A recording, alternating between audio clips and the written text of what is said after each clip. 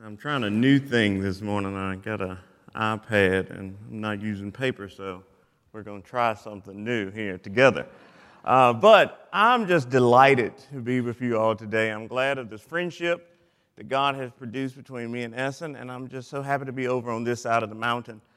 He shared a little bit of my story, and I'll be sharing more of it, but before we do anything else, I want to hear God's word. I want to read God's word. So I'm going to read this passage to you, and this passage was chosen because this is where you all are, in Romans. And although we're talking about race and reconciliation and all of those things, we are actually going through a series. And I say we are because I'm with you all today. We are going through a series in Romans. I was listening to Kyle's sermon just this morning, so I would know where we all are. And I want to tell you, I'm just getting in the middle. One verse from Kyle's sermon, one verse from Essen's sermon. And hopefully we'll get through all of Romans today, since I only have one day to be with you all in Romans. But with that being said, I'm going to read this scripture and pray. The Spirit himself bears witness. Oh, I'm sorry. We stand for the reading of God's word here. I like that. We do that back at my home church. And there we go. Stand for the reading of God's word. Romans chapter 8, verse 16. Verse 17, I'm sorry. And if children, then heirs, heirs of God and fellow heirs with Christ, provided we suffer with him, in order that we may also be glorified with him.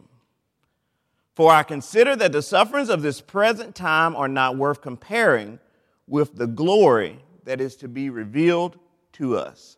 Let us pray. Dear Heavenly Father, we thank you for your glory. God, we know you are holy, you are righteous, you are mighty, you are kind. You look down upon creation and you give us Jesus, who comes, who lives, who dies, who is risen, who's seated at your right hand.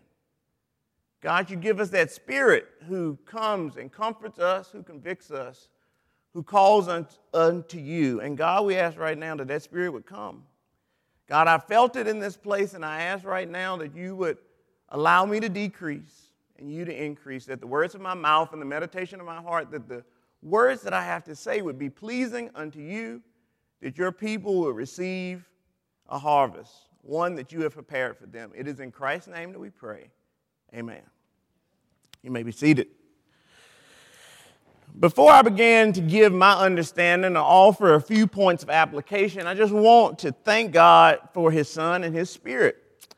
They are my best friends, and they are here with me now, and I felt them in the songs, in the prayers, in the conversations, in the fellowship.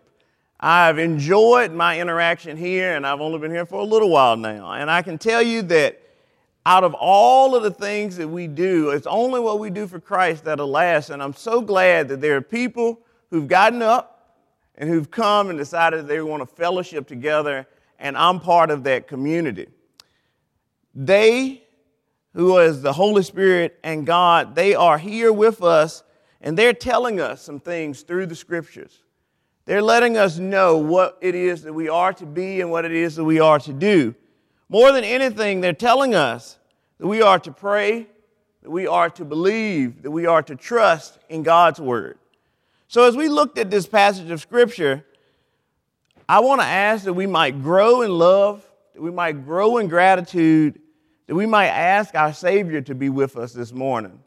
It's going to be a difficult thing for me. I'm always trying to figure out how to preach in what capacity or another. As Essen told you, I come from a Baptist background, and this is a PCA sermon, and we have a time frame. I'm looking at a clock and all of those things. But I want to let you all know that it is just a joy to be able to look at God's word and to know that people are going through the Bible and looking at passages as opposed to just saying this is here and that's there. So I don't want it to just be a topical sermon and you just figure out how to put it in. Kyle smiles because we had a conversation about a topical sermon. But I want you all to figure it out, like how this is connected to all of Romans. So Essen told me that you all started, and he said something to you about how Paul was writing this book, this letter, right? And he said to the people in Rome, and I've always thought that was interesting that it was the people in Rome, when so many of his epistles are to a church. even some to a particular person, but this is the people. And the people of Rome, we all know, historically would have been a very diverse people. Matter of fact, the big deal with Jesus Christ and Christianity was not the fact that it was a God, but the fact that it was only one God. Because there was a bunch of people who believed in a bunch of different gods. And perhaps, just like Jews found a great place in Germany right before the Holocaust, perhaps it would have been great to be even a person of African descent in Rome. And you were able to bring your God and do all of these things. And if you had enough money, you weren't a slave. And now we are reading this passage to these people who may have broken free from all of the bondage of whatever systems that they were. And now they're free and Roman.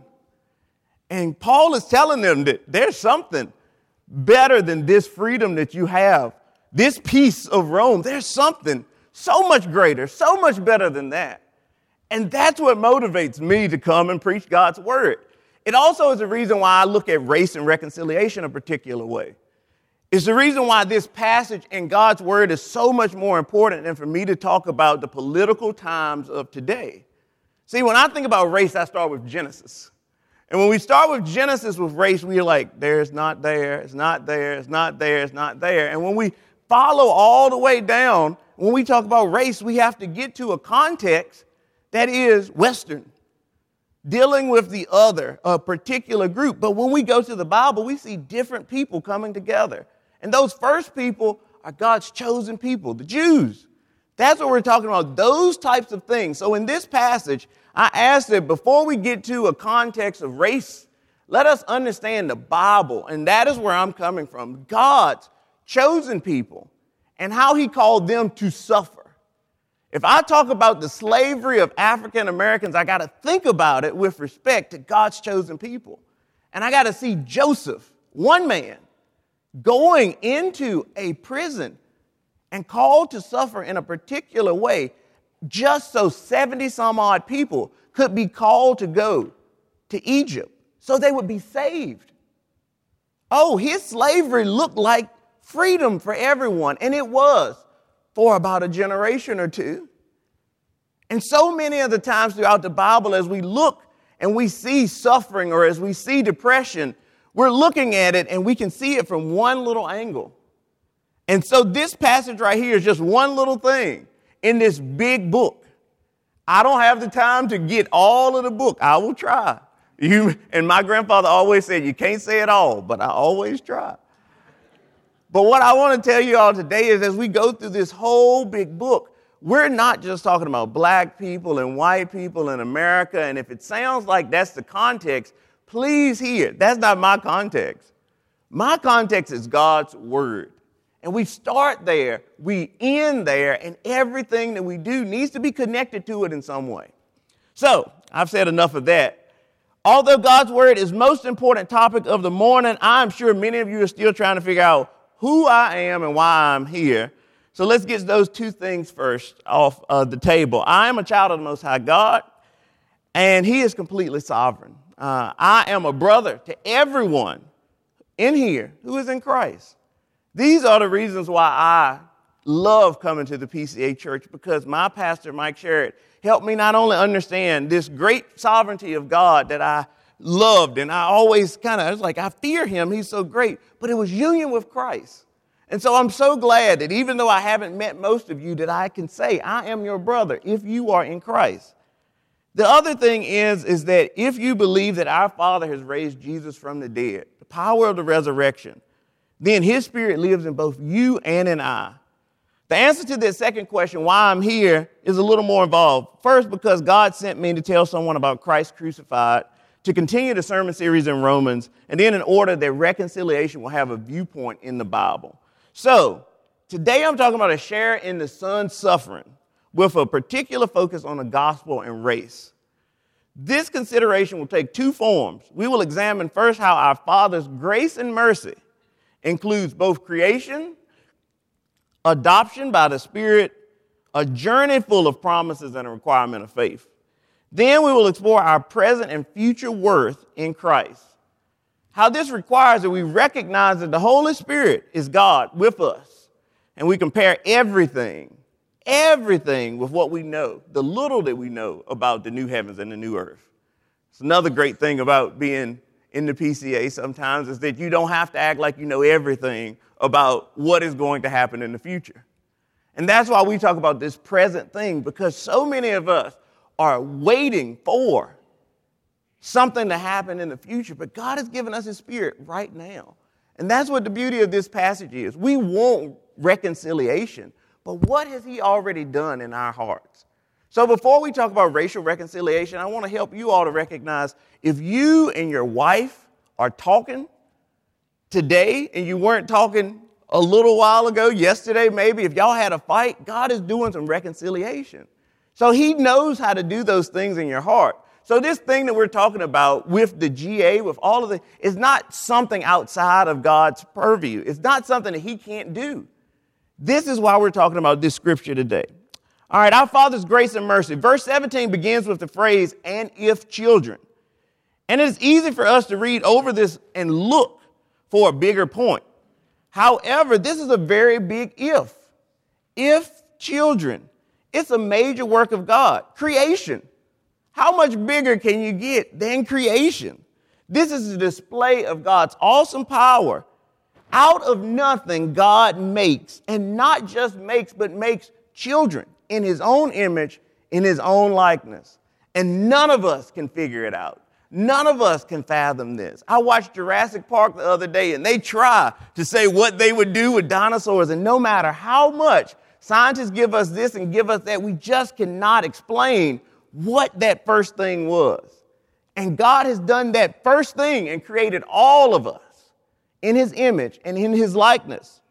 Our Father makes a decision to breathe into dust, and a man becomes a living soul. This is an act of grace.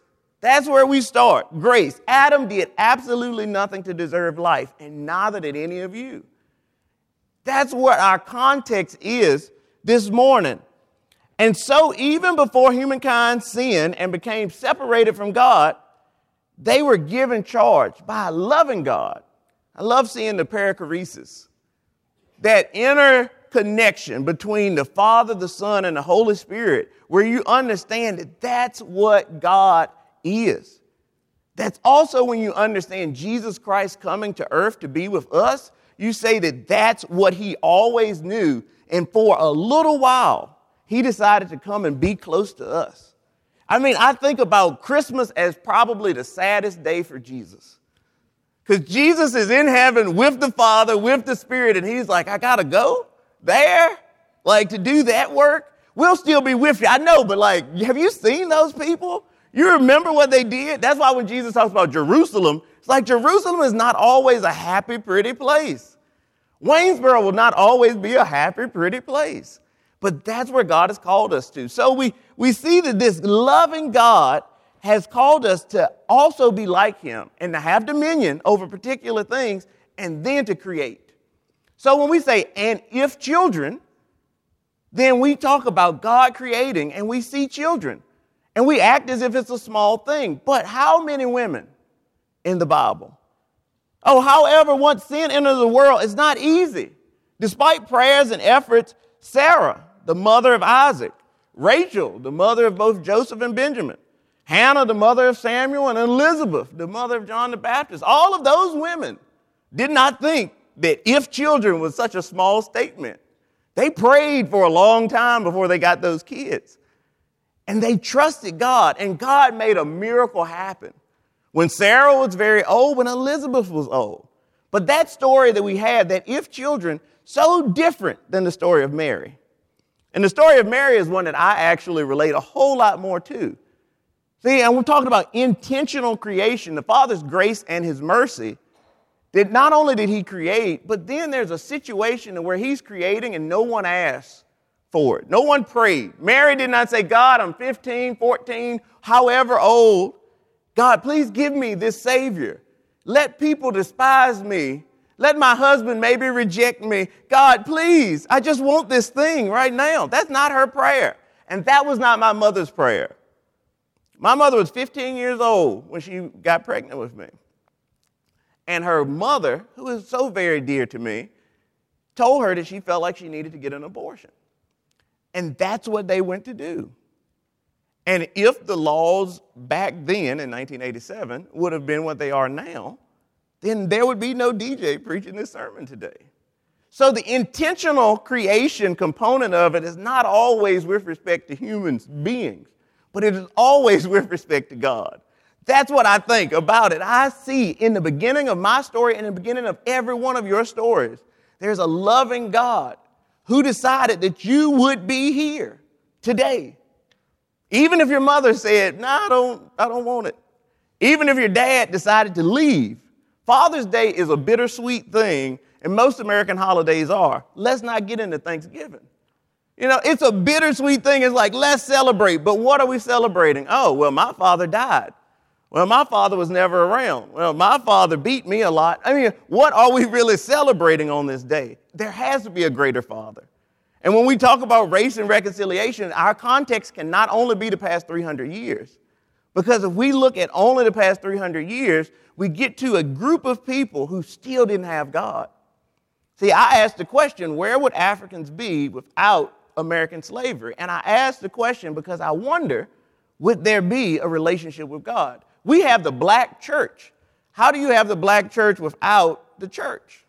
There must be this interaction with God. So when I do my history and I see that most of the sub-Saharan region where they got the slaves were Muslim or they had tribal warfare, and then I look at what's going on in those regions right now, and I see genocide and all of these things, I say, thank God that you allowed someone to do what your son did, which is to leave a good place, the perichoresis, leave the perfect place, maybe, and come and suffer for a little while, a generation or two, or 3 or 4 or 5. And that's the same thing in many of your stories. Maybe you have to go back 1,000 years before you find that particular type of suffering with a group of people.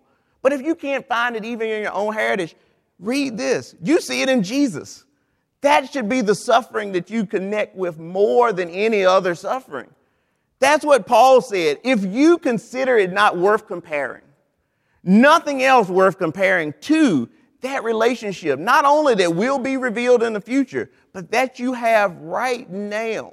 Jesus Christ died years ago so that we might have this thing. And what is so great is that his Spirit did it. He brought many people together. They had many different things. They had all scattered from Jesus. When he went to the cross, there was no one there that called upon him. And then John, he said, "Mother, behold thy son, son, behold thy mother." He talks to John and he comes back many a times after he's risen from the dead, and the disciples are all scattered. One time, Thomas is not there with them, and then they come together. And the Bible says they have all things in common, and the Holy Spirit comes. And then 3,000 people are saved. They hear the gospel. All of these things happen, and the church goes out, and Gentiles and Jews come together. And thousands of years later, here we are, trying to figure out how to get black and white and Asian together. And we're saying this is where it is. So, if we look at this miracle of intentional creation, the Holy Spirit is saying, even when we have not put forth so much effort, so much thought into what we have done, even when our history books say there was not a person who was actually trying to do a great thing for God, there was someone who was trying to get rich. There was someone who was trying to impoverish someone else. We say that there was a loving and caring God who was doing all of these things. And if children of that Spirit, this Spirit who called Jesus to suffer, then what are we called to do? And Paul says we're called to suffer, provided we suffer. We have to suffer like Christ. So the journey to eternal inheritance, Romans 4 says, 14, "For if it is the adherents of the law who are to be the heirs, faith is null and the promise is void. For the law brings wrath, but where there is no law, there is no transgression.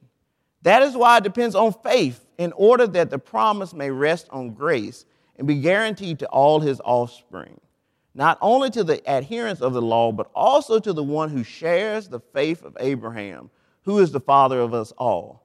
The faith of Abraham, to leave his father's home and to go to trust God in situations that were very difficult, to suffer. Then heirs with Jesus Christ to leave a great place. This is what the faith is. It is not just to do nice things. It is to do the difficult, very difficult thing.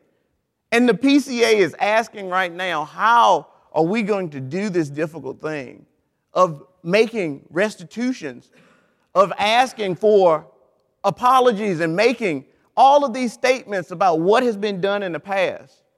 This is what the PCA is doing right now, and this is why Essen has asked me to preach, and I'm telling you is that we have the faith that Jesus Christ has given us, and we have been given this Spirit that has adopted us into this one family.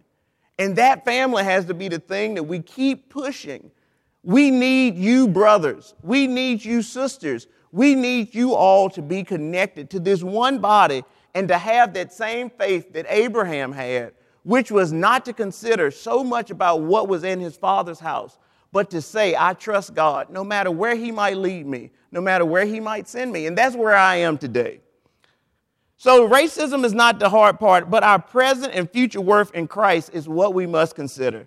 Consider the time. For while we were still weak, at the right time, Christ died for the ungodly. This is all of our story. We need not to harp so much on a particular time in history where someone was sinful, when we all have been sinful. The sad thing about what the PCA is doing now is that they apologize for slavery and not for civil rights. And now they're saying maybe we should say something about civil rights because some of us actually engaged in it. I don't care about the PCA apologizing about civil rights as much as I care about DJ apologizing for his sins. I have a beautiful, loving God, and for 28 years, I have not shown him gratitude. I have not woken up and acted like he was the most beautiful thing in this world. I have not been like Jesus, and that is what is the worst thing about me. So many of the times in my life, however, I've thought it was something else. And that is why we have to see this present and future value in Christ. Because if your mother tells you you're not good, or if someone tells you that you're black and that's not good, or if someone else tells you this and you put all of your faith and your dependence in that, then it's going to be a sad day for you at some point in time. And you might just not know what to do. You might think about suicide. You might run to alcohol or anything else to alleviate that pain. But the only thing that has been a comfort to me has been this present and future hope in Christ, to know that the same power that God exerted, not just to save me before I was born, but to raise Christ from the dead. That's what he's doing right now in me. That is what he will do if I confess my sins, if I look to him and ask to him to give me forgiveness. So consider the time and consider that the Holy Spirit is the God with us. So many of the times, and I heard it this morning, that so many of the times we don't think so much about the Holy Spirit. God, I've listened to it a lot, and even if you read things from the Westminster, there's a big portion on God the Father, a nice sized chunk about Jesus, and this little statement about the Holy Spirit. But the Holy Spirit is God with us. Jesus Christ said, it's better for you that I go away, because if I do not go away, the Comforter will not come. And then he said, after the Comforter comes, greater works you will do than I have done. Reconciliation, that's a greater work some of you all will do than I have done. Why? Because it's easy for me to say certain things that I'm saying. It's easy for me to make certain commentaries about African American slavery to a black person. And some of you might feel the urge to say some of these things with the gospel. Greater works. The Holy Spirit is calling us to preach the gospel. And that's how we're going to become one with another. Essen and our conversation is not, yeah, right, your brother. No, it is the word says. And when we share with one another, it is how the Bible teaches us what it is that we need to know. So when we compare it to God's glory, we see that nothing on this side compares. It's revealed in the resurrection. Romans 6:4-5 says, we were buried, therefore, with him by baptism into death, in order that just as Christ was raised from the dead by the glory of the Father, we too might walk in the newness of life. For if we have been united with him in a death like his, we shall certainly be united with him in a resurrection like his. Therefore, welcome one another as Christ has welcomed you for the glory of God. 15:7. This is Paul's book to the Romans, a people who are much like us. And he goes through so many of the times to try to push that the Spirit has done this thing, you must rely upon it. The most difficult thing for me when I preach is to rely upon the Holy Spirit. I write a whole lot of things down and I want to say exactly what I wrote on my paper. And I look at people and I say, but it's the Spirit of God that will bring you together. It is the Spirit of God that will make you alive. It is the Spirit of God that is going to help you raise your children, that will help you to learn right from wrong. It is the Spirit of God that will help you to get up and read your Bible or to just have a conversation with God, to make him a close friend, to talk to him as if talking to a father. That is what we have with us. That is why I have been asked to come here. But I ask right now that as you all leave, that if you say, if heirs, how is it that Christ is calling you to suffer with that Spirit? How is it that you will be like Abraham or like Christ, like all of these fathers that we see that have come before us that left great places, comfortable places, that sacrificed their time with their kids, that sacrificed a better paying job, that sacrificed a good apartment in order to live in a bad neighborhood because someone needed it.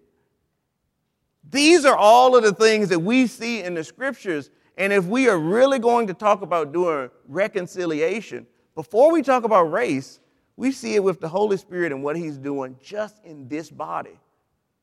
Look to one another and ask, how is God helping me to help you? How is he giving me that Spirit? I ask right now as I pray that he would do this for us. Let us pray. Dear Heavenly Father, thank you for these people. Thank you for your Spirit that you've given to them and to me. We ask that you would make us alive, that you would give us a share in your Son's suffering, that you would allow us to see it revealed in resurrections, how we are now being made alive. God, we ask that you would forgive us of so many sins. More than that, God, we ask that you would prepare us for you. Allow us to be that church, that body that you're coming back for, and allow us to see you face to face. It's in Christ's name we pray. Amen.